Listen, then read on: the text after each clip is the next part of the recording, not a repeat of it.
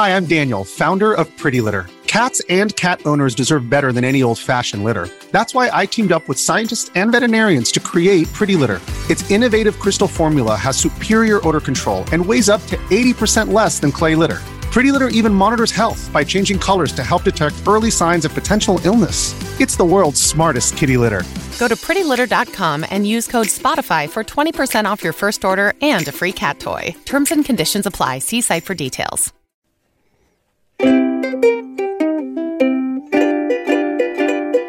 Scott and Keith are Titterpigs, yeah.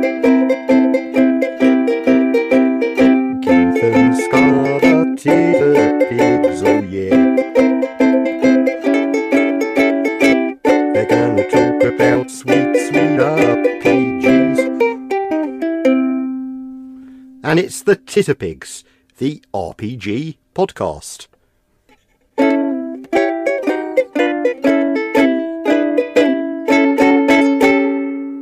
Am I getting paid for this one?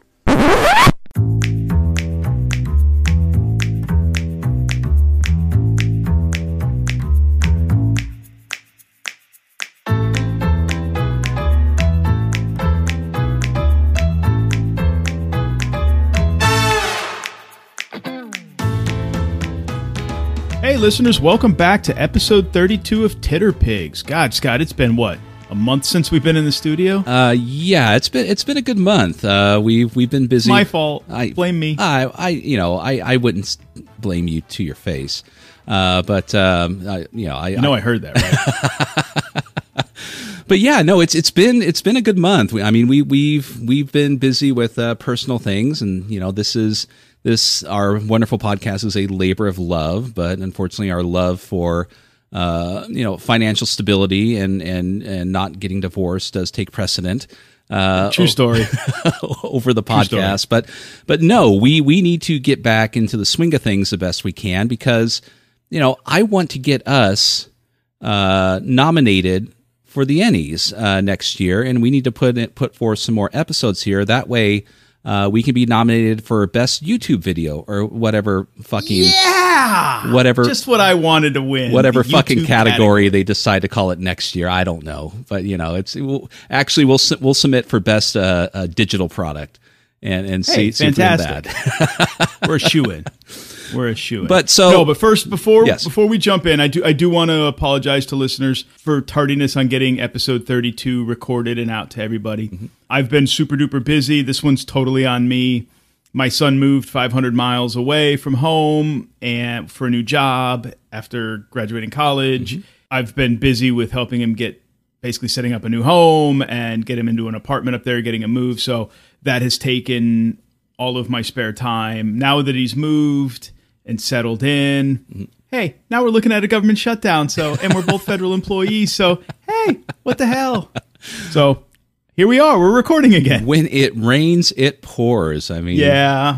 We'll see what happens in another week. And anyone who's moved knows moving is not easy, and it's not always a stressful event. So, but I'm glad I haven't done it in 19 years, and I just helped my son move, and that was an experience I don't want to do again anytime soon. So, question: Did he have, like, when you were moving stuff? Because I know I had it when my parents helped me move for the first time. Was there like one box that he said, "Dad, don't open that.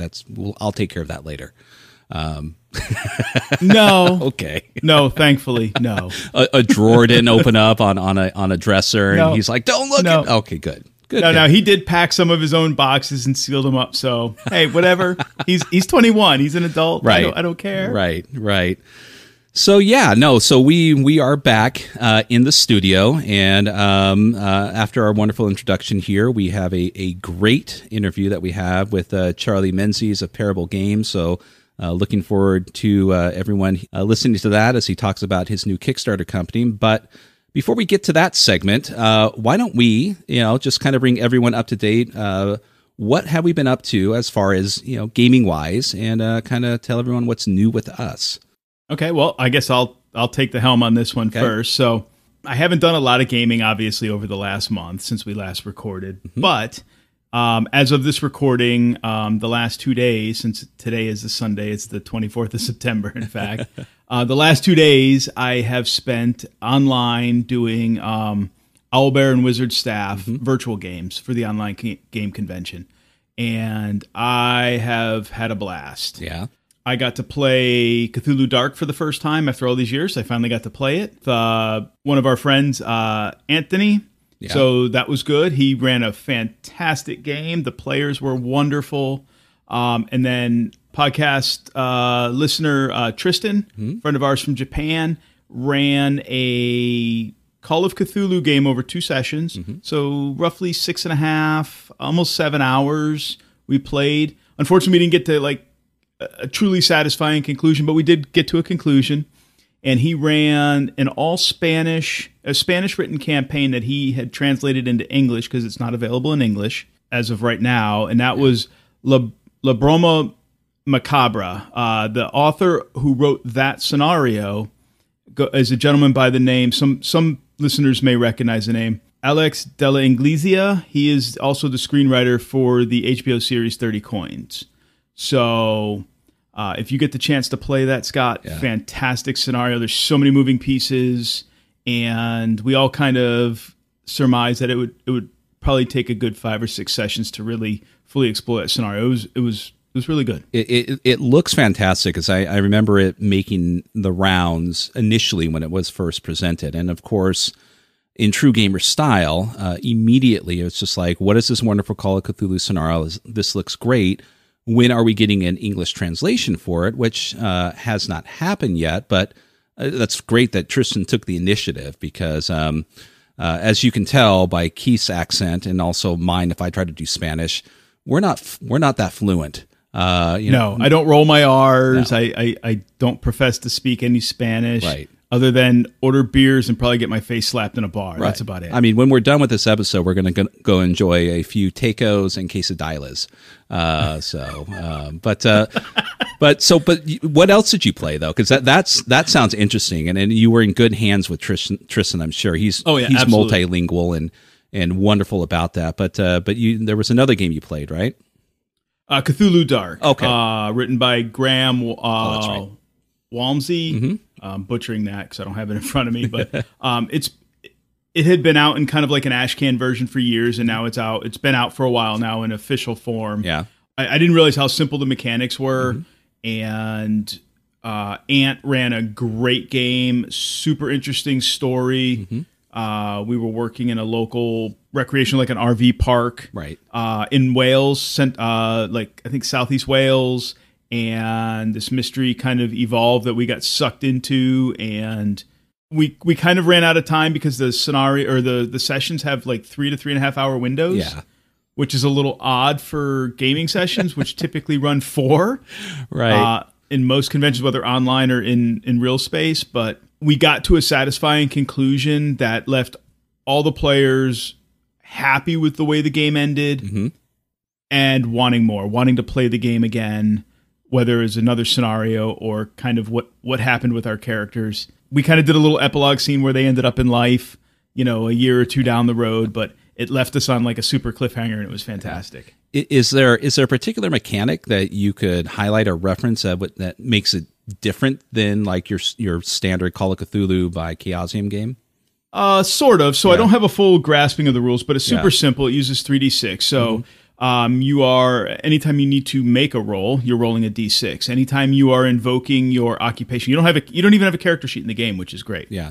So my character I declared my character was a naturalist. That's what brought him to this place. He was going to be the kind of the nature guide and all of that stuff. So anytime that my naturalist skill, occupation could be a factor, could come into play, I got to roll 2d6. Okay. And you take the higher of the 2 dice. You have a third die, which is the basically I think they called it insight die. Okay. Insight die. And it's basically the equivalent of like sanity, right? So if you roll 6s on your regular dice, you have to make an insight check. And if you roll higher than your current die roll, it goes up by 1. Okay.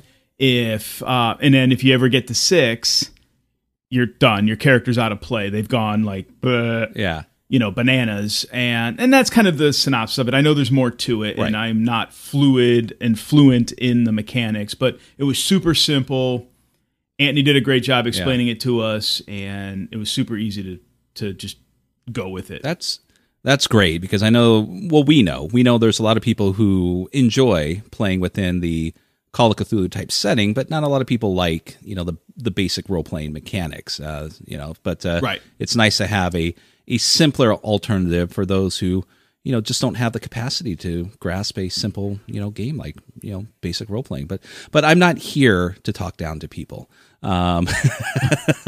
Did you do anything at Owlbear? I did not. No, I was busy this weekend. I have been work has picked up for me, and also we had some family stuff to attend to, so I did not get a chance to do that this weekend. But I also had commitment to a couple games that I've been playing in, and so I'll touch on that. So, continuing on, for those, I know I've referenced this in other episodes, but still continuing on with the Hyperborea campaign that I'm playing, that's run by Andy Markham and a load of fantastic and wonderful guys. We are well over year 3 within this game, and we are playing one of the newer adventure modules that came out after the new edition of Hyperborea came out.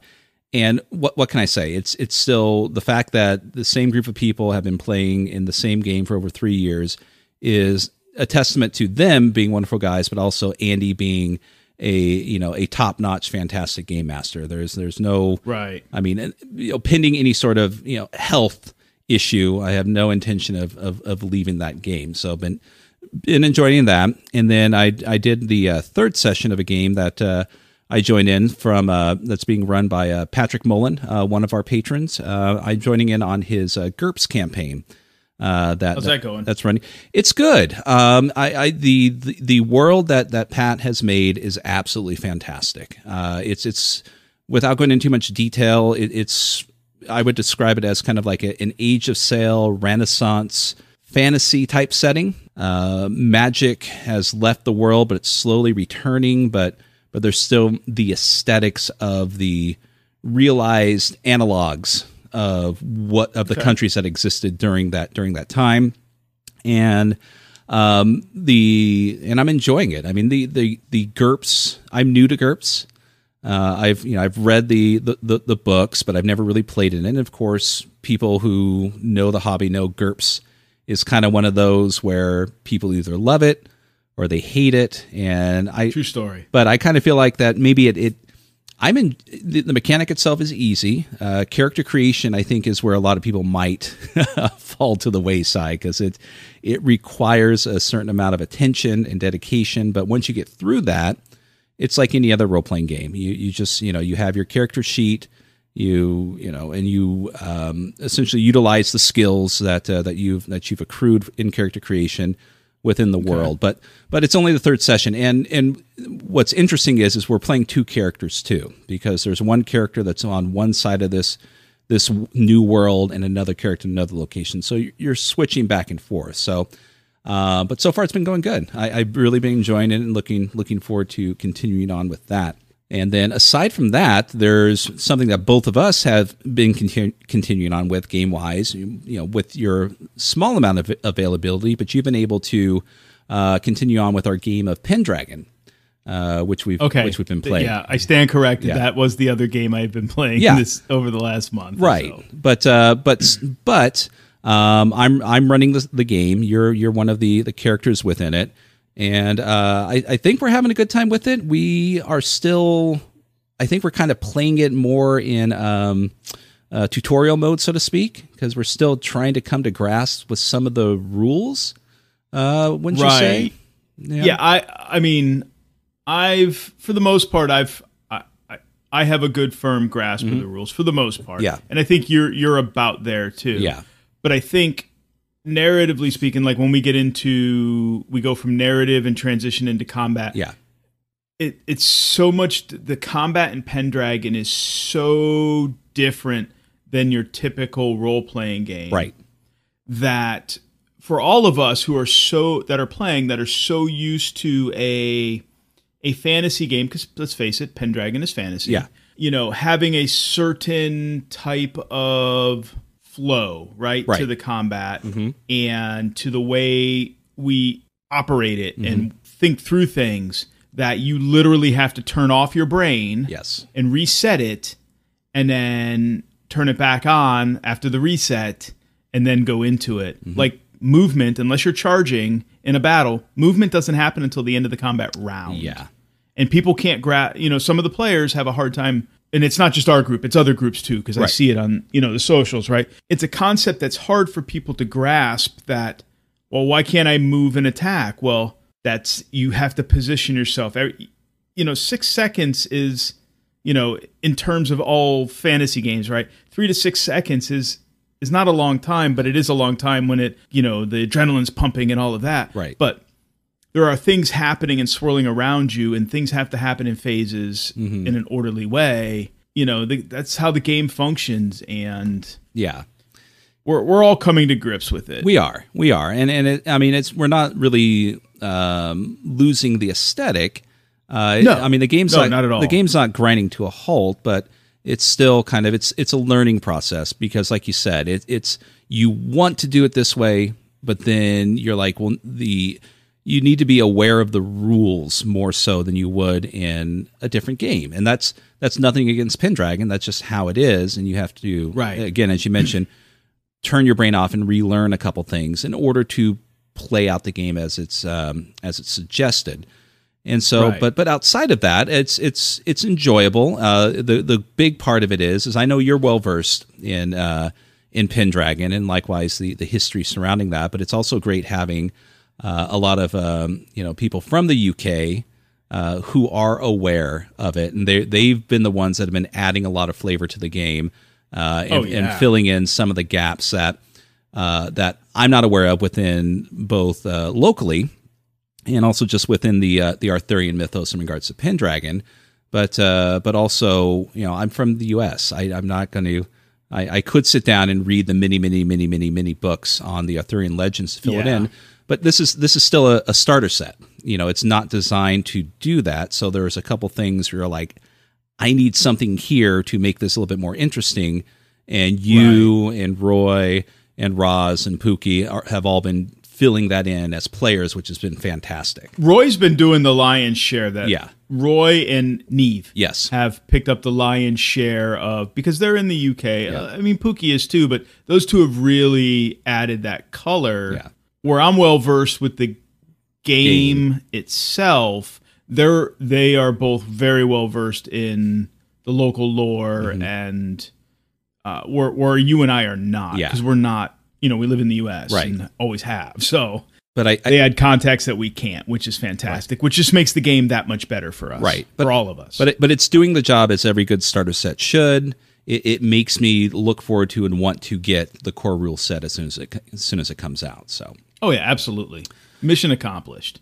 So that aside, let's see here.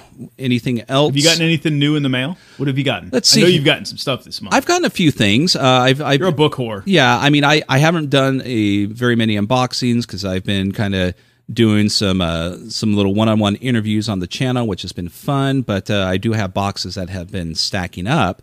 But as of recently, I did receive my Brancolonia Kickstarter fulfillment, which is another addition to the Brancolonia game. And for those who aren't aware what Brancolonia is, it is what they call a spaghetti fantasy, whereas you're playing a group of knaves set within a fantasy Renaissance Italy.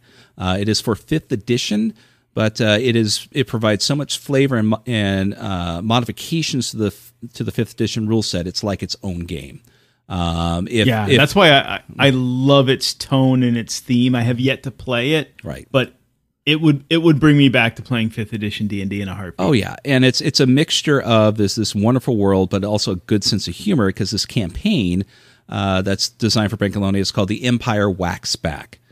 So there's a lot of these tongue-in-cheek Star Wars reference jokes that are in there, and it's so wonderful to discover these little Easter eggs and jokes as you're going through the book. But it's a fantastic setting, and it's one of those where if we get a moment, like when we're done with Pendragon or something, would like to at least do a one shot of it to experience it at the table, because I haven't gotten to the table yet. No, that's fair.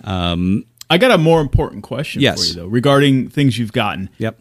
So, like me, did you back the DCC 100, the Music of the Spheres is Chaos? I did, but I haven't opened it yet. I'm saving that for an unboxing video, but I take it you have. Okay.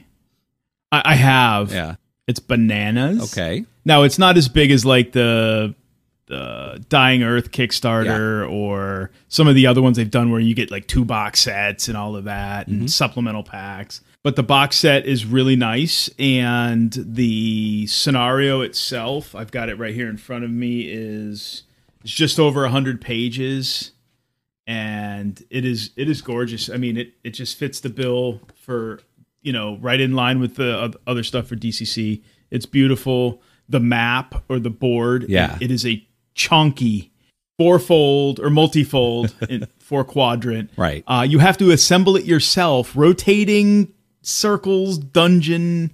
I mean, it's crazy. And then you get the accessories pack, which is a blank version of that map. Oh, shit. That dry erase, so you can make your own map and assemble it and then make, and use it. And it's got some other stuff in it. I think they're gazetteer, and I haven't even opened that. And you get a character folio. I mean, it's a nice package, and I think it was only like $65 or whatever. It wasn't a lot, which was a bit shocking. I don't recall what I backed it at, but I think when we backed it, I think it was the cost of the retail of the box set, which is $64.99, $65. Because we were Kickstarter backers, the create your own game board was a stretch goal that was added in, and the character folios were added in, and the gazetteer and all this other stuff was added in. So those are all like perks that are tossed in, but that accessories pack is like a $20 pack. And then the folios pack is like a $10 pack or whatever. So I know it's been arriving. It arrived to quite a few people in the UK first before it hit us. It's like it's making its way from the UK over, the East Coast and hitting the West Coast. Those dirty bastards. And but as you said, and from the sound of it, probably the reason why we haven't heard a lot of news about it is it's a lot to digest. It's going to take some people some time to get through it to kind of, people who do normal reviews. We'll take a bit of time to get through it all, but it sounds. I've got to get through some other books before I get to it, but it's working its way to the top of my pile, even though my backlog is crazy right now. What else have you gotten? Anything cool? What I did recently receive was something that I forgot that I backed, but it was a pleasant surprise. Was another addition to James Holloway. He does the Monster Man podcast. He was on us during our little roundtable session with Andy and Pookie, I believe. But yeah, he puts out these wonderful little zines. He's done the Pamphlet of Pantheons, which allows you to create your own pantheon within your game. He's done some wonderful adventures, the Magonium Mind Murders, and then he recently came out a Guide to Grunts. Which is another zine in the vein of the Pamphlet of Pantheons, which it's inspiration for creating fantasy armor or fantasy armies and soldiers. So it's a little zine, but it's just these tables and information, and it's just enough, like the Pantheons one, that gives you enough to create these realized armies and grunts, so to speak, without having to waste a bunch of time going into the details of it. Because I mean, let's be honest, if you're making some of these things, they're going to die. So you don't need to waste a lot of time with too many details, but it's enough to give a lot of flavor to it. And it's definitely James does a great job on it, especially with his background. I'm looking forward to reading it. It just arrived the other day. It was one of those where I think it started hitting people earlier and I forgot about it, and then it kind of rang a bell in me. And in typical fashion, I was about ready to go, where's mine? But then before I do, I've got to go check the backer kit, because I'm notorious for, when you get the wonderful email saying, hey, it's time to reply to your backer kit to either pay for shipping or whatever the case may be. Right. I forget. And then I'm the asshole who starts contacting them. I haven't received mine yet. And then I get the nice little email going, well, Scott, you haven't done anything. You haven't put your address in. You haven't paid for shipping. Dumbass. And like, oh, yeah. But no, that's it. There might have been a few tidbits or whatever that arrived that I forgot about, but those were the main ones that arrived recently. Nice. Anything else on your end? Aside from the DCC, I got 2 other books in this past week that I'm kind of interested in. And one I'm really excited about. One was kind of an interest. I'm still participating occasionally in the RPG Geek, RPG Chains of Generosity, the Pay It Forward community there. And as part of that, I got 2 books in the mail that finally arrived after like 3 weeks or some shit like that. But they finally made it here. And the first one was Brinkwood, The Blood of Tyrants. And I don't know anything about it, but it's a beautiful little digest-sized hardcover with semi-gloss pages, black and white interior. And all I knew was Forged in the Dark, and it's got vampires. So you're trying to fight vampires that are oppressing the world. So, it's interesting. I don't know. I have no idea what it entails, but the gentleman, I say gentleman, the person, because I don't know for sure, that was offering a list of possible choices to whoever got selected. I happened to get selected. I picked that and Moonlight on Roseville Beach. Yes, by Our Rook Studios. So I've read and reviewed the quick start, which I found to be wonderful. Yeah.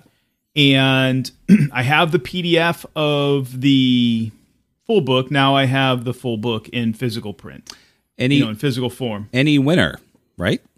Yes. So my only gripe, looking at the physical book thus far, I've read like 2/3 of it in PDF. Right. And you can't tell in a PDF that the print is absolutely fucking tiny. There's a lot of white space, and I think the print could have been enlarged across the board, even if it made it. Now, Brinkwood is a little bit bigger. Yes. It's like the size of Liminal, right? Right. We all know Liminal from Paul Mitchner. Now, listeners can't see this, but Scott can. There's Moonlight. Oh my! So yes, it is much smaller. This is not digest size. No. This is smaller. This is like the pulps. And I think it's thematic for this reason, because there's a lot of pulpy art in it. I think it's the size of like dime store pulps from the 30s and 40s. And while I think thematically it's great and the art is fantastic, right, the font size could have been enlarged and pages, this could have been extended and to compensate for the aesthetic, and eat up some of that white space and only have to use a smaller font size on lesser number of pages. Yeah. And in fewer instances. I know they're going through a Kickstarter right now, or just did, to do a reprint. Okay. Or maybe it's Indiegogo or BackerKit or whatever the hell they're doing. But to do a reprint in offset printing, maybe hardcover. So I wish them all the success. Yeah. I think the game is really, really cool. If you're good with the theme. Right. Some players will, some won't. But for those that don't know, I'm going to just read you what the cover says. Okay. It says a queer game of disco and cosmic horror, Moonlight on Roseville Beach. It's hard to enjoy your gaycation when there's a mystery to solve. I mean, that is how it is billed on the cover, just Sure. like a dime store pulp. I mean, again, fine with that. I mean, I know you are, I am too. I am, and there's most people that we know are, but yeah, some people will take whatever with it, but Right. but we don't bother, with. I think with everybody should read at least the quick start. Yeah. I think it has so much to offer in like story forward thinking and narrative fiction that it is just wonderful. I mean, well, that's a testament to certain games, just because you're not okay with the content, whatever it may be, doesn't mean that you can't get something from it.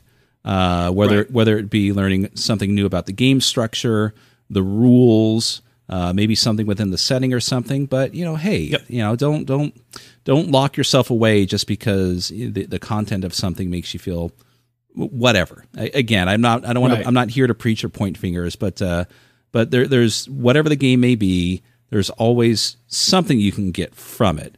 Correct. For the most part. I know there's probably going to be a couple people out going, well, what about this particular game? We all know that game, that particular game is shit. There's nothing to gain from it, so there's no point in bringing that up. I'm talking about everything else in general. Correct. But other than those two and the DCC 100, that's all I've gotten over the last month. Yeah. Ish. I haven't gotten a lot, so. Yeah. Well, it sounds like we've kind of gotten up to speed. That we've kind of told everyone what we've been up to, kind of what life gets in the way as it does, and it will continue to do so. But it's not stopping us. But we have other things that we want to get to. We've got this wonderful interview with Charlie Menzies. Again, I hope let's get on to that. Let's get Charlie in here and let's get that interview front and center for listeners. Yep. Let's do it. When you need mealtime inspiration, it's worth shopping Kroger, where you'll find over 30,000 mouth-watering choices that excite your inner foodie. And no matter what tasty choice you make, you'll enjoy our everyday low prices, plus extra ways to save, like digital coupons worth over $600 each week. You can also save up to $1 off per gallon at the pump with fuel points. More savings and more inspiring flavors make shopping Kroger worth it every time. Kroger, fresh for everyone. Fuel restrictions apply.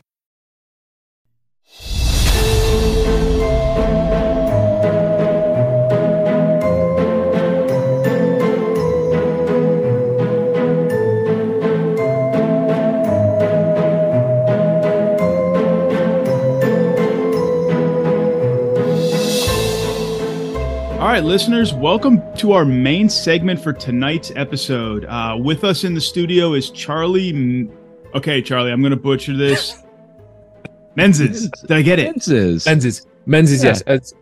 I think actually we might have discussed this last time. So it's Menzies is the anglicised way of pronouncing it. Menzies is the Scottish way of pronouncing it, and you can already hear my accent coming on the Scottish way of doing it. but it's honestly Menzies. Menzies is totally fine. Menzies, okay. Well, I apologize, but welcome back to Titter Pigs. We're glad to have you back. For those that may remember, Charlie was with us, a bazillion episodes ago. He and his brother are the creators of the Shiver role-playing game and its subsequent additional products in that product line. So, again, welcome back. Thank you. Yes. Thanks for having me back. Yeah, no, very excited to be here. Oh, first off, though, before we get into anything, is I just want to congratulate you and everyone at Parable Games at your Indie nomination for the Shiver cover. Know that granted, you unfortunately did not win the gold or the silver, but we did vote for you. We did. Yes. And as they say, it's not necessarily the winners. It's more being nominated that matters the most. But I do tell those people who say that, it's like, well, you've never hold a nice heavy metal around your neck, so shut up. I'm going to win next time. Yeah, it was a real honor to be nominated because it was for Shiver Gothic, the Citrus Fire Home one, because it was for the cover and for the setting. So we got nominated for two, and we were so shocked and over the moon. So yes, but next year we'll keep throwing stuff towards the Ennies. But yes, lovely to be nominated. Oh, excellent. So, and also, as I mentioned just a minute ago, you are one of, I would say two or more, but anyways, you are one of those who are part of Parable Games, the company that publishes Shiver, and another game that is going to be coming up soon. So, Charlie, why don't you tell us a little bit about Parable Games, and after that, we'd like to hear what this Don't Play This Game is all about. Fantastic. Yeah. So Parable Games. So me and my brother Barney are the directors of Parable Games. In terms of kind of how it was founded, we found it together through the process of making Shiver. So the kind of like our first kind of big game together. And that was very much, I got into RPGs at university, and I was in kind of like doing work in London. I'd basically homebrewed a game to keep all my screenwriter friends together and play horror movies on the tabletop. And then when Barney saw my notebook one Christmas, said, when are we going to make it? Let's give it a whirl. And then from there, through developing the game and then play testing and doing more stuff in it, becoming more and more like a real business, eventually we kind of formulated that into Parable Games, realizing it was something that we both wanted to do long term and kind of keep publishing games. So that's how Parable was kind of formed. And we are very much sticking with that spooky horror kind of theme, I think, with our games for now. as is very much our next and new game that's coming up. Don't Play This Game very much falls into that category. So give us the elevator pitch. Give our listeners that pitch for the new game, because I think it's intriguing. And you have a Kickstarter that's launching, right? We do. So in October 3rd, the Kickstarter for Don't Play This Game is going to launch. And you're triggering the elevator pitch brains, bringing me back to my film day. So it's like very much, you've got 60 seconds. 60 seconds. You're in there with an exec right now. Go, go, go. Okay, so Don't Play This Game, but obviously please do, is a found footage solo horror RPG focusing on making your very own cursed artifact and playing a character that allows you to play your very own found footage movie. So one of our kind of playtesters described it as playing Pokemon Go, but you're hunting the Blair Witch. If I had to deliver it in one line pitch, that would be it. So the idea is that if you'd ever received a chain email or a chain letter that was pass this on in 7 days or something bad is going to happen to you. And I was reminiscing with friends about this from back in our school days. And I had an idea of that. What if there was an entity, something evil that basically survived and fed off of playing a game where it passed on like a chain letter. So in Don't Play This Game, you are playing a character that is being harassed by this evil entity that's making you play this game, and by playing it, it's making you record and write things down, and that can be writing, it can be taking photos, recording audio, and at the end of it, your character can live, your character can die, but ultimately your record will always be passed on like that chain email, like that chain letter, in this case a chain game, where I could say, here you go, I have played this game, Scott and Keith, you are now cursed, and then you could take that core rulebook and then create your own character, your own story, your own sequel, and create a spider web of spooky stories. So the idea is that it's a kind of cursed solo RPG that through solo play is encouraging multiplayer collaboration and creativity to create a spooky network of stories through solo gameplay. Very interesting. I mean, that's a nice twist on solo gaming, because as Keith and I were talking a little bit earlier, there is a bit of a rage surrounding solo games now. It seems like there's a lot of focus within the indie world, but even some of the bigger names are coming out with solo versions to play their RPGs. I mean, the Star Trek is widely popular right now with their current offering of playing the Star Trek RPG solo.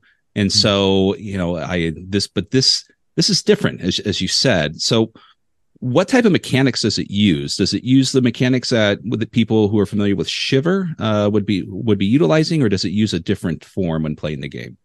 Completely different from Shiver. Okay. So the kind of symbolic dice are gone here. And it has kind of elements of a roll and write. So you're kind of like looking at prompts, or in our case, we call them events. And then at the end, you're prompted to roll or do something that will determine what event you're going to next. However, like kind of where we start to dive. So in that case, like kind of creating this journal, this record, like you do with a lot of solo RPGs, and tracking your character on a separate character sheet that we call an anchor, is definitely like a big similarity with other solo RPGs.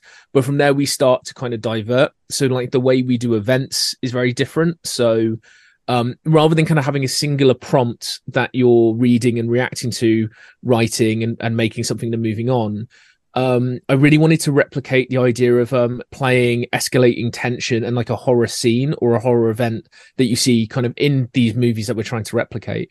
So our events are actually split into 3 individual prompts that escalate and interact with one another. So you kind of have if you're playing for an event, it's quite a meaty experience. You're kind of reacting to 3 different things.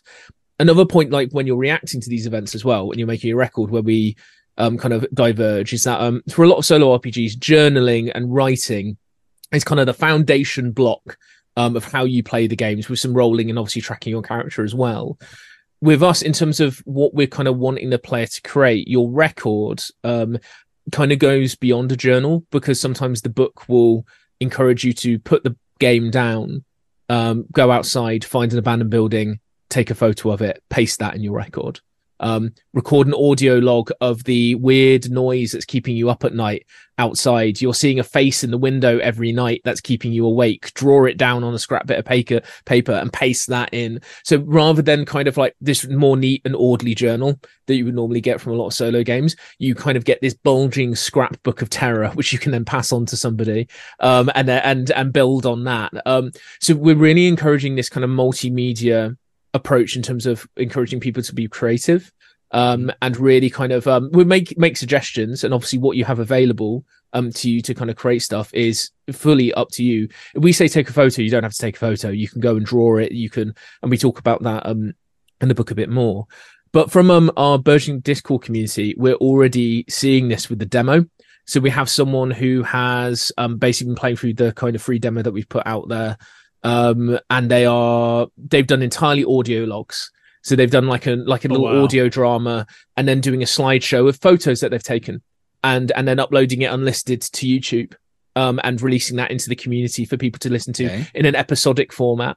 We've got people drawing their entity. Someone's resurrected a blog website, which is all kind of black background, green text, like very old, like teletext style, like kind of blog. That kind of feels like you've stumbled across something from like, you know, kind of the really early dawn of the internet, like reading something that you really shouldn't be. It's fascinating seeing, it's fascinating seeing all this come out of the community with literally a free demo that has 10 events in it that you play in a linear fashion. And it's already starting to manifest into the kind of things that I was really hoping to see. So it's very, very exciting. So I've got a question. So, kind of piggybacking off of this, what you're finding happening with just with the demo game in your Discord community, right? The blog with the old green screen text and audio clips.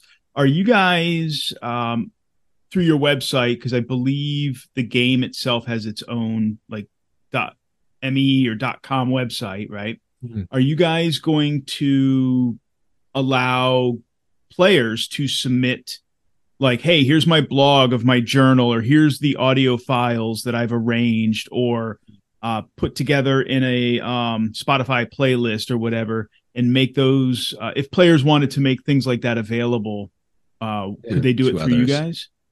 Yeah, so at the minute it's something we're housing on the Discord, but it's definitely something that we've been discussing kind of in-house as a company.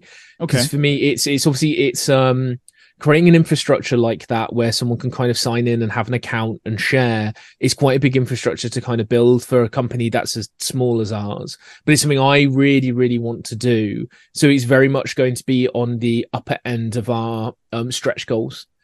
We've got a position where we think we're kind of crunching the numbers and having a think about it of if we reach a certain funding goal, that's something I would like to do, is basically create a digital network that goes beyond Discord, because Discord I think works really great and it has a lot of community tools, but I know exactly what you mean of where you can have an account page where you're uploading things, and then like I think I've been calling them internally in my head tethers. So like if someone is then saying they've read your thing and they're saying, I'm going to make something inspired from this, then that creates a tether. So that's what I want to try and figure out how we can do, is almost that conspiracy board of red string of interconnected stories of how can we do that digitally, because then I could upload a record, say, and then come back to it a year later and see there are 10 tethers. Maybe there's a tether that goes 5 in a chain. Maybe there's one that goes 10, 12, 20, 30 in a chain.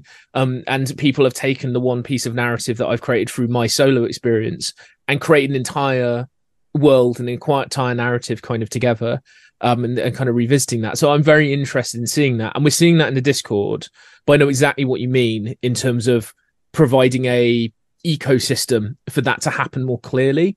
Is something we've definitely been talking about. It's just whether that will be kind of in the remit of the funding goal for us to do, because it's quite a big undertaking, but one that we're definitely very interested in doing if the community wants us to. I'm sure they will, but I mean, very much an interactive site. It's not unlike something like how SCP, tended to branch out and become something more than what it is. And I can already see a landing page, not unlike, the really cheesy conspiracy or horror websites you see in the movies or on a show. You're like, they didn't make that. That looks ridiculous, but it's always, the truth is out there and fairly poorly produced. But yeah, a wonderful repository because that will give it, more momentum in its own life in the long term. So yeah, I hope, it does eventually get to that because that will make it bigger than what it, where it starts from. Okay. So I want to ask, just because I'm sure listeners would be curious. So with journaling games, solo games, on the rise, their popularity is increasing, was kind of on the rise before the pandemic, most definitely through the pandemic. Its meteoric rise hasn't stopped. With your game, first off, what was the nexus of the game? How did it come to be? So I think it's kind of after kind of going through free. So we're kind of 3 releases deep now into Shiver. So double features being finished up now will release early next year. Okay, is the plan. Or kind of early second quarter of next year. In this kind of interim kind of phase, I'd been kind of thinking a lot about our next project. And we launched a Patreon for Shiver where I've been experimenting on the top tier, making small press content, just doing horror content, trying new design ideas and things, and really kind of branching out. And one of the things is during the pandemic and kind of afterwards, I've been playing solo games and playing around with them, and me and my brother also rediscovered a load of fighting fantasy books that were a big part of our childhood, and there's been some great re-releases of them. I had one on here which is the House of Hell one they re-released, which is one of the few horror ones that they did, so I've got that to play through again. And it was, I was very much kind of playing through a lot of these solo games, and a thought came to me alongside this kind of thinking about chain letters and chain emails, which I wanted to do something with, but I wasn't sure. But when I was playing the solo games, I was very much enjoying them. However, I noticed the general element of it is bar your solo Star Trek and your adventure games. I think there's definitely these conversions for kind of larger tabletop RPGs kind of happening now. Mm-hmm. But before that, there is an element of coziness. I would say to most kind of solo RPGs, there's something quite comforting and quite wholesome at the core. I think of a lot of the solo games that are out there, a big chunk of the market, I would say, and they were really lovely, and they really bring me a lot of joy. But I couldn't help with my terrible horror screenwriter's brain thinking, I want to play a solo RPG that scares me shitless. That's what I wanted, and I couldn't find it. I wasn't finding something that was sitting down and reading a horror book late at night that's got you gripped but is way too scary and you're not going to sleep, or stumbling down a YouTube rabbit hole where you start you see these weird clips and they chain off one another. And it was kind of that is a solo experience in itself. It's kind of these interconnected rabbit holes that we find in kind of media and stuff that we like. And that combined with thinking about the chain letter and the chain email idea really got me thinking about found footage horror in terms of a subgenre that we've not really explored through Shiver. It's relatively, I hadn't seen many games kind of touch upon it yet, and it's one that I grew up with that I really love, and actually has quite typically, kind of when you think about them structurally, has a very singular kind of solo aesthetic in the sense that generally you're sticking with one perspective, one camera, generally, not always the case, but for the entire film. And sometimes these can really be the cameraman or woman or person is the character that you're engaging with. They're your kind of empathic link into the narrative. So I was thinking to myself, what if you made a found footage solo game where you're the character, you're that person behind the camera, but in this case, it doesn't have to be a camera. It can be pen and paper. It can be photos. It can be video. It can be audio. But really kind of puts you in that sole creative perspective of kind of sharing what's happening to you. And it's also been inspired by various other YouTube things. I grew up on the whole Marble Hornets craze that happened with around the whole Slenderman stuff, as well as creepypastas, which all have that singular narrative voice. where it is always happening to pretty much one person, and it's told from that first person thing. So I started noticing this pattern kind of everywhere, and I was like, this feels perfect for solo. Because I think it's something that may be quite tricky, like to do with more players, I think, in terms of kind of creeping them out. If we were to do it from the Shiver approach, I think that actually might be quite tricky to establish the mood, the setting and tone, compared to kind of what a solo game can be possible with. Right. I think with kind of putting the control in the player's hands of how spooked out can they make themselves, challenging them a little bit almost to scare themselves. Yeah, that makes sense. That's the big difference between the Blair Witch Project and the Blair Witch Project 2. So yeah. So I've got a question regarding the game itself. So as you're describing this, and a lot of these things that, especially in a more film sense, there's, you brought it up earlier, there's a sense of urgency to this. I mean, usually a clock is ticking in order for either to avoid or stop or confront whatever this thing is that is intruding in your life. Does that play in the game? I mean, it's if someone's sitting down to do this journal, is part of the game mechanics something like you have 3 or 4 days to complete this and move it on to something else, or something bad might happen. So is there some sort of ticking clock that's going to urge them to play through this within a certain amount of time? Because we're all gamers, some, especially with solo games, a lot of times you're gonna earmark the Fighting Fantasy book and get back to it a week later or something like that. Whereas or a month, yeah.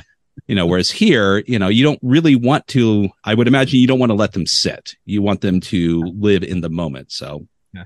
We very much gone with and this is kind of in the demo as well, of the, if you see an event appear in the book, you have 7 days to respond to it and do something. Classic, going for the ring, very classic. I think with it, of giving kind of a reference point. I think that everyone understands that level of urgency of that, but the kind of twist that we put on it is that if you don't kind of respond to it in 7 days, the entity doesn't kill you, but it basically its threat is slightly different. It's like, if you don't play with me, I'll erode everything in your life around you. So in the way that we've actually written the rules in the demo, and it will be in the kind of main book as well, it's a first person address. So we explain the rules from the perspective of a character who may or may not have survived this curse, this entity. I love the way the demo's presented. I love it. Thank you.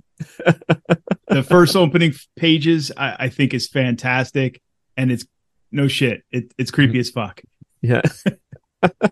It's good. Yeah, no, it was like one of those things. It was a real big challenge, and it was Barney's idea. This one, so full credit to him. It was his idea, and then I had to implement it, which was terrifying. Of that, and originally, I wrote the demo as a kind of vertical slice to kind of show people what the game was, and it was very much explaining the rules in that neutral tone of voice, so there can be no confusion and making sure everything's kind of clear. However, when we were kind of going back, it was like it just wasn't hitting quite right, and we kind of realized that once you get past the safety tools, which we moved to the front of the demo, we want people to be they're in the world of the game from that point, and immersion shouldn't be broken. So the narrative voice that is kind of at the forefront of the game is this person who has potentially survived and is trying to help you think, and giving you hints and tips and telling you how to play the game so you don't make the same mistakes that they did, because they talk about not playing the game in 7 days, and all of a sudden their dog dies. Like things start to go wrong for them. So that's the kind of ticking clock that's in there. And then you get the secondary narrator as well, which is the entity, which likes to interrupt in the book and occasionally put its oar in as well. Nice. The juxtaposition of the two voices was so fun to read. As Freeway, as a gamer, as a reviewer, and as an editor, it was just fun to read and experience that juxtaposition of the narrator's voice, then the entity's voice coming through and saying, "Don't ignore me. If you don't do this in 7 days, something bad's going to happen." It was nice. It was tonally, it was a change of pace that I really liked. and I was quite impressed for a demo. I mean, it was really cool. Oh, thank you. Yeah, no, it's kind of like setting that tone and setting that pace has been something that's been very important with this as kind of a project. I mean, with the demo, it works very differently compared to the main book in terms of pace, because it's very much designs that 10 event to give you the feeling of like what a random experience through the main book could be. Basically, it's like that could be like your full run, as it were. But with the book, obviously, there'll be more events, there'll be more variety. There's a rolling element at the end of the events that you don't get in the demo, where you don't know exactly where you're going to be going. So there is an element of randomness. That means each experience and battle against the entity isn't going to be the same. Like, you can't really have the same experience twice. So it has a huge amount of kind of replay value. But it's also behind the scenes, which the players kind of won't really be seeing, is the way the events are designed and structured is very much leaning from my screenwriting background. Of one of the things I kind of find with solo RPGs that sometimes I've struggled with in the past is that pacing kind of goes all over the place because of like the randomness. Sometimes you land on things and you kind of be like, I'm having a bit of a nice chill doldrums moment here, but not much is happening. A lot of McClan maintenance stuff is happening. But with this, the way I have done it is by doing a lot of maths and changing dice sizes at the end of things behind the scenes. I've created what I call like structural bands of events. So you basically have like your inciting incident, you have your like rising tension and spookiness, you have your first confrontations, you have your like gathering evidence and finding help kind of section. And because of the maths, like you may do like, 2 or 3 in one section, then 1 or 2 in another section, but it is designed that you're never sitting in one band for too long. So then when you actually start moving through, you really feel the pace of being in your own found footage horror movie, because you're never resting in a narrative beat for too long that isn't appropriate for where the story should be. So that's kind of what we've done behind the scenes that the player doesn't see, but hopefully they will feel when they play through the whole game. I do have a question though about this, because something such as this could be very intense, and I haven't seen what you mentioned that is currently existing on the Discord, but I would imagine they could run the gambit, and as involved as whoever's playing it wants to make it. At the end of the day, the replayability of it, especially with something that could be a personally intense situation, and whatnot, or even someone experiencing what other people have presented. A classic example being Alice is Missing, which is a very focused, intense game. And yet when it was all said and done, even though there's multiple endings to that particular game that you could experience, I didn't want to experience it again. It was fine the first time, because it was an intense experience. And so are there various ways for them to gauge the experience, make it, I mean, you kind of touched on it a lot, but as intense or as they want to make it within the game. I know you mentioned, of course, there's safety tools in here because it's a horror game, and I saw them. They're presented in front of the Quick Start PDF. Safety tools aside, it's just what is it that's going to want to bring me back to play it again? If what I go through is either very intense or even satisfying, because as a solo game, there's always different paths. Even old books, even Fighting Fantasy, you had a couple different endings, even though the plot structure was pretty solid. You were just kind of traveling through it. But what is it that's going to bring me or another player back to want to re-experience it again? So I think this is where the unique community element really comes to the fore. Okay. So it's like watching a found footage horror movie. I feel like from the playthroughs I've done testing, they are intense. Like they do leave you a bit breathless. It reminds the thing I was aiming for is like the first time I watched Wreck, for example, if you've kind of seen that, and the ending dragged off into the darkness, credits roll, and you kind of have that, oh man, that was a lot. And you get that with a lot of found footage movies. And so that's kind of intended that we kind of want to have that. But I think what you get with passing that record on, kind of writing that epilogue, that like post-credit scene, as it were, of like where the record ends up and who it ends up with. I mean, you can fully, like, if you're really into it and you want to kind of, continue playing around in that world, you can create another character and pass it on to a character internally. and do it that way. But I think one of the multiplayer elements, I think it is there for me in that sense of I was very aware that I think people would want to take a breath. Like kind of after doing a playthrough. And one of the nice things is that taking a breath can be giving it to a friend and talking to them about it and seeing how their experience with the game is going. And then maybe they pass it on to another friend. And by that point, you kind of have a community kind of going. And then once you've kind of had enough distance from the game, maybe it's got to the fourth person, and that person asks, hey, would you be comfortable if I hand this curse back to you? And then all of a sudden, you're then going back through 4 stories. You're having a nice time reading how your friends have built upon like what you started. And then reacting, responding, and building in a different way based off of what everyone else has done. And another way to kind of make it more refreshing as well is that we really encourage taking different approaches. So like if you did a very journal approach the first time around, maybe your character was a kind of failing horror writer, maybe they were like a journalist of some kind, newspaper column editor, and you took a very like notebook based approach, like totally fine, and that was kind of a really nice experience. You enjoyed that. Next time you could actually challenge yourself to do a different approach entirely. You could use just the voice memo app on your phone, for example. You could do entirely video. You could do drawings and photos only, and then limit yourself to how many words you write for each event. So being like, I've got 30 words, but I can use an image as well in each one. So you can kind of set these parameters for kind of how you want to build your records, and they can be very reflective of your character. So maybe for the it's a photographer who stumbled across it. And the thing that we really want to encourage with people is that we know there is like a barrier to creativity for a lot of people if they're scared that something that they make is going to be bad or look rough or look a little bit, uneasy around the edges. But with found footage, that's actively encouraged. If anything, that makes it better. It makes it more believable. It makes it more in the world of that. If something's not perfect, if it's smudged, it's creased, it's covered in grime and that analog fuzz, it's going to fit in right here. And you can still tell a fantastic story and create a very satisfying thing within your record. In any way that you kind of wish, and use it to, try illustration, try photography, try acting. Like, if you're recording video and audio, that's another arm of this as well.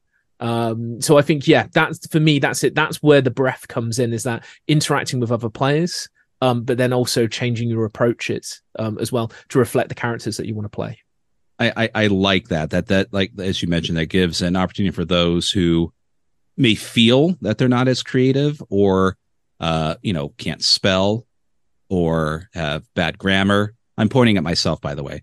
But the aspect of it is it's in terms of the game, I'm doing this in the moment. I don't have time to correct myself. I don't have time to be grammatically correct. I am doing something that, is affecting me now. And no one concerns themselves about that. Or if you're drawing something down, it's, if it's just a stick figure, you're trying to just, take a document of something. Style. Yeah. I got a copyright. You can't photography.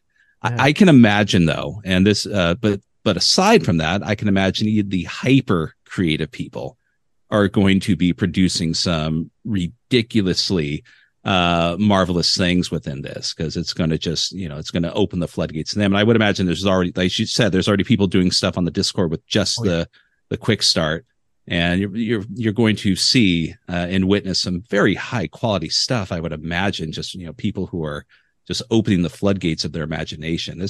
This is fantastic. I'm getting more excited as you're describing this, because we are professional podcasters. We spent weeks researching this 5 minutes before we came on, and so it's so I want to ask, is there any way to take this game, which is written to be a solo game, right? If I wanted to grab Scott and grab you, Charlie, and a couple other folks, is there a way to make this or turn this into a multiplayer game? Is that even possible? Yeah. So that is something that we're looking at within the kind of main game. And adding in and working on. So very much like with Alice is Missing was actually a big inspiration for this, funnily enough, of kind of having friends sharing a text chain And basically the idea that I have for it is that I'll be addressing obviously the player as this cursed person who's trying to help them, being like, if you bring friends in on this, be aware you are cursing them as well. But you can take them with them. They can contribute. So if you can't react to something at that moment, maybe they can and keep the entity fed. But once you're all in it, you're in it. Like you're all cursed, you're all in it together. So kind of really not breaking that theme. But yes, no, because obviously like with the element of the safety tools and stuff that we're talking about at the top, obviously you're going outside, you're going to abandoned places, you're going places at night, and we always exercise caution. And one of the best ways to kind of be safe with that is doing that in a group, which we're very, very aware of. So it's kind of the kind of core focus is definitely going to be responding to this as a solo player. But we will be working on adding elements in there that allow you to broaden this to a multiplayer experience, and kind of talk about how like artifacts kind of created as a group work, and can be included in a text chain. I think is like one of my favorites of this, or an email back and forth between people. Very much in that, very much when I kind of looked over Alice is Missing, that very much twigged something in my brain of actually that's a very good way to engage with the quite digital nature of this, of all the different mediums that you can kind of interact with, or sending voice notes to one another. That's something I do with my friends on the regular. So that is something that could be, somebody reacts to event part 1, somebody reacts to event part 2 with a voice note, and then somebody reacts to event part 3 with a voice note. So in terms of that, it's perfect for 3 players in that way, of that each event you can look at tackling a different part, contributing towards it, and then you could even have a shared Google Doc. Like where you do this, or Discord, a private Discord room, a channel, like a chat room, anything like that. But yes, no, it is something that we're going to be putting in. Although the game is very much like solo first, with the kind of multiplayer interaction, kind of after you kind of have a completed record. But we want to kind of include that multiplayer element as well. Although I think it'll be a very different multiplayer role playing experience compared to what people may be used to, which would be quite interesting. I can imagine. And I assume this is definitely one of those games that don't be surprised if people take it and they're going to run with it. So they will make it a multiplayer game without your consent or not. Yeah. I just like the idea, because you said you kind of hit on it. For me, it was like using Discord, and then it has some inspirations taken from Alice is Missing, which plays wonderfully through Discord messaging. It has like an app feature module for Discord specifically to do that and facilitate it. And it worked out wonderfully. And I can see doing, don't play this game, and then, using just Discord, popping up pictures or short little text snippets, and somebody else glomming onto it and adding to it, and or taking the next piece of the event and running with it. So yeah, I see it as a thing. Finally, a reason for me to turn on alerts on Discord. I know, right? Because I silence every one of them.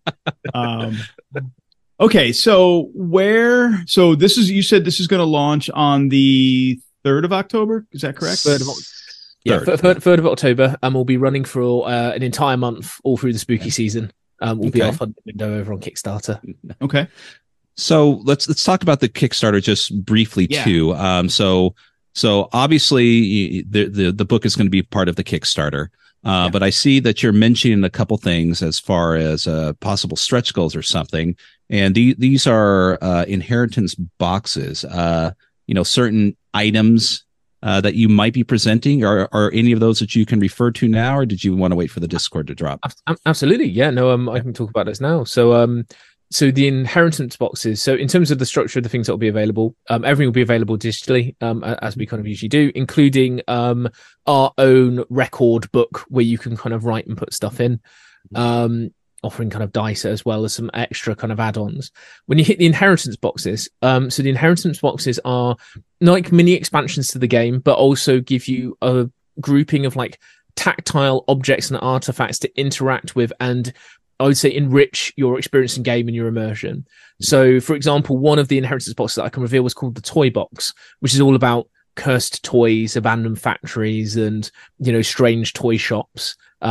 We have a bucket of dolls' heads that I am currently destroying and making look creepy, because the whole point with the inheritance boxes is that you gain a new set of events that can be kind of played and kind of muxed into the main game itself, but have a more focused theme around kind of the objects that you're finding kind of within those boxes. And these objects can be anything from scraps of paper, news clippings, distressed dolls' heads, like I'm kind of currently making. Even you may find a thumbstick in your inheritance box that has some things that I have potentially placed on there that have some clues or artifacts that you can use. And these are all things that you can obviously still go out and make your own artifacts and make your own things. But we'll be designing these to go along with the events that are kind of in there as things that you can actively react to, paste in your book, take photos of, and interact with. Almost like kind of like if you're going to go away and make your own found footage movie, the inheritance box is giving you the props to do that, and really kind of give it a new life as an experience. And we have 3 of those in total, all with different unique themings and items and artifacts and goodies inside to match as well. I will say as well, we also have an early bird goal that if we fund within 48 hours, we will be releasing what's called a digital inheritance box. So what that will most likely entail is a zip folder from me filled with a lot of horrible things for you to play around with and interact with. It's very much allowing me to lean back into my old film and TV background, because audio and video is very much my jam. So there's going to be some very kind of cursed images, I think, that people are going to receive as part of the digital inheritance box. But that's only refunded in 48 hours. So yes, and everyone who backs the Kickstarter in some way will receive a digital inheritance box for free as part of that. Fantastic. We like props. Oh yeah, we do. We love props. Yeah, it's like props make the game that much better. Yeah, here's this wonderful game. I'm not interested. There's props. Oh, take my money. I don't care what the game is. I just want the props. All of that sounds great. What is going to be the digital buy-in and then the physical buy-in for just the game itself? Inheritance boxes aside, because obviously those are going to be increased costs. Yeah, those will be. Just let me pull that up, because my memory for numbers is absolutely abysmal. What are you talking about? If you say a number now, no one's going to yell at you later. It's definitely a thing of just like it's one of those where I cannot get it wrong. I know. Make sure it is 100% correct. Okay. I heard on Titter Pigs it was 20 pounds, and it's 20 pounds 5, and I hate you.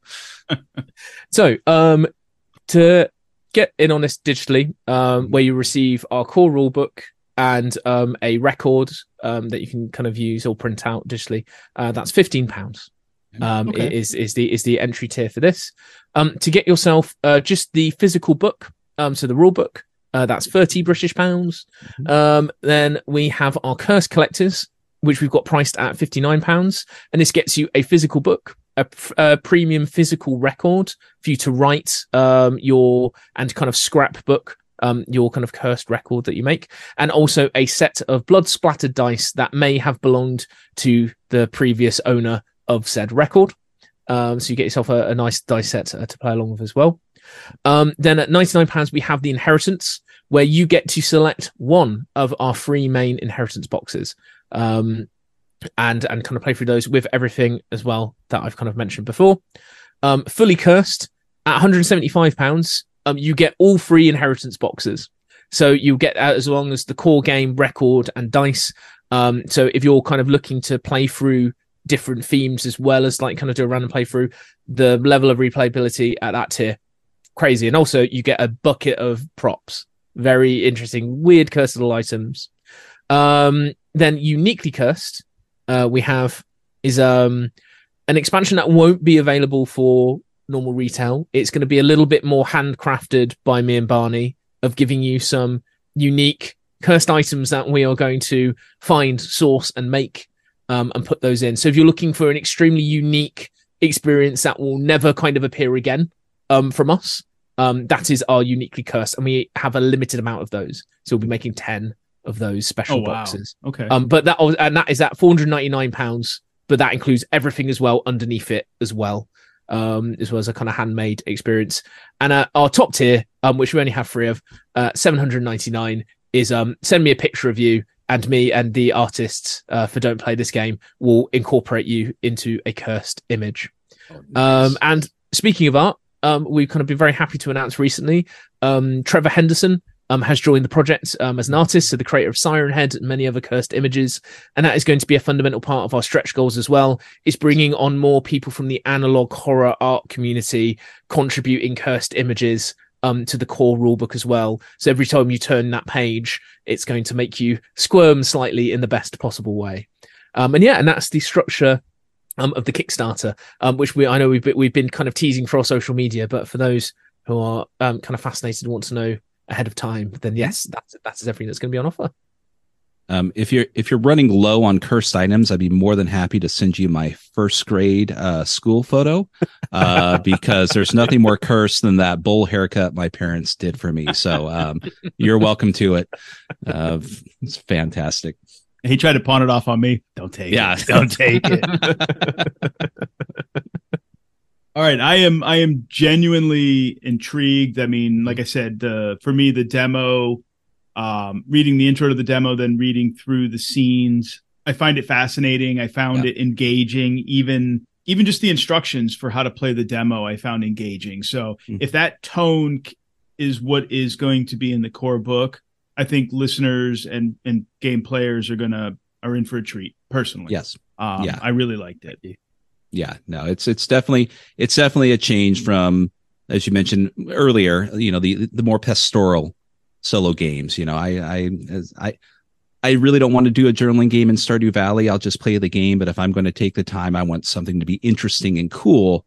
And this hits all the feels 100%. So I'm definitely looking forward to it too, as will many people once they hear this podcast. So I'm looking forward to this and it coming out as soon as possible. And I'm going to download. I've already downloaded. I'm going to sit down and play with the quick start too. Once I have free time, probably after my kids graduate. But hey, better late than never.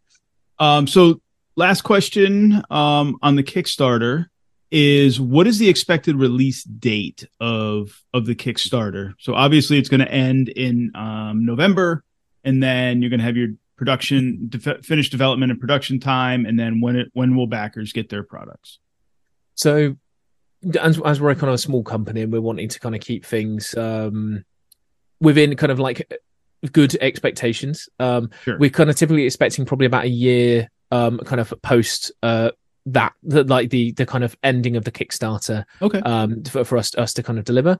However, with this, there is always kind of wiggle room of so we got hit by the shipping crisis kind of when we were doing Gothic, and that slowed things down slightly, but we'd pulled ahead in terms of development, so we came out kind of early on Gothic when delivering that. So there's always some wiggle room, but what we're hoping is to kind of set expectations of year or just over a year, but hopefully we will be delivering faster, is the hope. As we are kind of getting a good amount of experience at producing books and games at a kind of a better rate, which is good. So yes, so kind of people set expectations for kind of a year or just over a year, but we will hopefully be delivering earlier than that, or much earlier than that. Well, Charlie, this is, you've sold us. I mean, that goes without saying, but I mean, and you've obviously, sold us on your previous visit. So, I mean, if you're ever short, you've got 2 people to buy something. You can just come on and say, hey, I'm selling my old car. It's like, fine, we'll buy it. I guess, we like you, just whatever we can do to support the company. But yeah, so this sounds fantastic. So anything else that you want to touch upon that we may have overlooked, or anything else you want to reference regarding this Don't Play This Game or Parable Games? Yeah, no, I think the kind of last thing I say is the pastoral element that you mentioned with other solo RPGs. I'd say for anyone out there who's like a solo RPG player at the moment and really likes that pastoral feel and is unsure about something a bit spookier, a bit scarier, I'd say one of the big inspirations for this, and a feeling that I really want to replicate, is that feeling of like going out on your bikes in your early teens and you're tooling around like the abandoned railways, going near the spooky house that's got ghost stories around it. Every town or like kind of childhood has got its local folklore, and I think this game gives you that element that you can kind of recreate that in some way. So it kind of actually has a strangely pastoral element to it. It's just the dark, grimier element of the kind of younger years and exploration that maybe isn't as fondly remembered, but I feel it should be. It has that kind of Stephen King Stand By Me, let's go find a body by the train tracks kind of vibe. Like I think it's like if that kind of level of pastoralness, that darker shade to it appeals to you, then this definitely could be the game for you as a solo RPG player. I like that angle. Yes, I do. And nothing wrong with solo gaming about doing your laundry. That's fine. I appreciate it. I do too. But every once in a while, it's just like, I don't want to do my laundry. I want to go ride my bike down in the tunnels and see what creepy crawlies are down there. So, true story. Well, Charlie, thank you again for coming into the studio, having a chat with us, telling us about your newest project, reminding listeners of your previous project, Shiver. I guess the last thing is, where can people find you guys? Like the Discord, the website, all the good stuff, all the socials. So if you search Don't Play This Game on Facebook or Instagram, Don't Play This Game has its own social media channels, but you can find links for it as well through all of the Shiver RPG channels as well. If you're looking for us on Twitter or X or whatever it may be in the next month or so, if it's still alive, we're at Games Parable. If you're still there, we're looking at Blue Sky as well. I think we'll eventually get on there, and some various other places. But we post like regular updates on there as well, across the board. If you are interested in kind of checking out Shiver and some of our kind of other games, you can find us at www.parablegames.co.uk, and we ship throughout the entire US now. That is all sorted, so you can order stuff and it will be shipped from our US warehousing. If you're interested in more monthly spooky stories, we also have Shiver RPG is on Patreon as well, releasing kind of monthly stories for you to play, case files, as well as new small press content from myself and the team as well. And finally, if you want to have a little look at Don't Play This Game, potentially get your hands on the demo, if you go to www.don'tplaythisga then .me. So almost write www and then to write Don't Play This Game, put a dot between the A and the GA and the ME. You will find our website. But those links are everywhere on our social medias as well. But yes, it was Barney's world-winning idea of making our URL even spookier than it was already, which I loved. So I think it's great. And we'll have links to all of this in the description, which come to find out through experience that no one looks at. So, but there's still there for your convenience, listeners. So please take a moment and click on those if you don't want to write this down. But everyone does it. So, anyways, we're just following the cool crowd. I know, Charlie. Thank you, and much success with this coming Kickstarter, which I'm absolutely sure you will have. But but much success above and beyond, because we want those goddamn stretch goals. So I mean, I want you to reach those stretch goals, is what I meant to say. Well, thank you very much. Thanks for having me again. It's been an absolute blast. All right. You're welcome. Take care.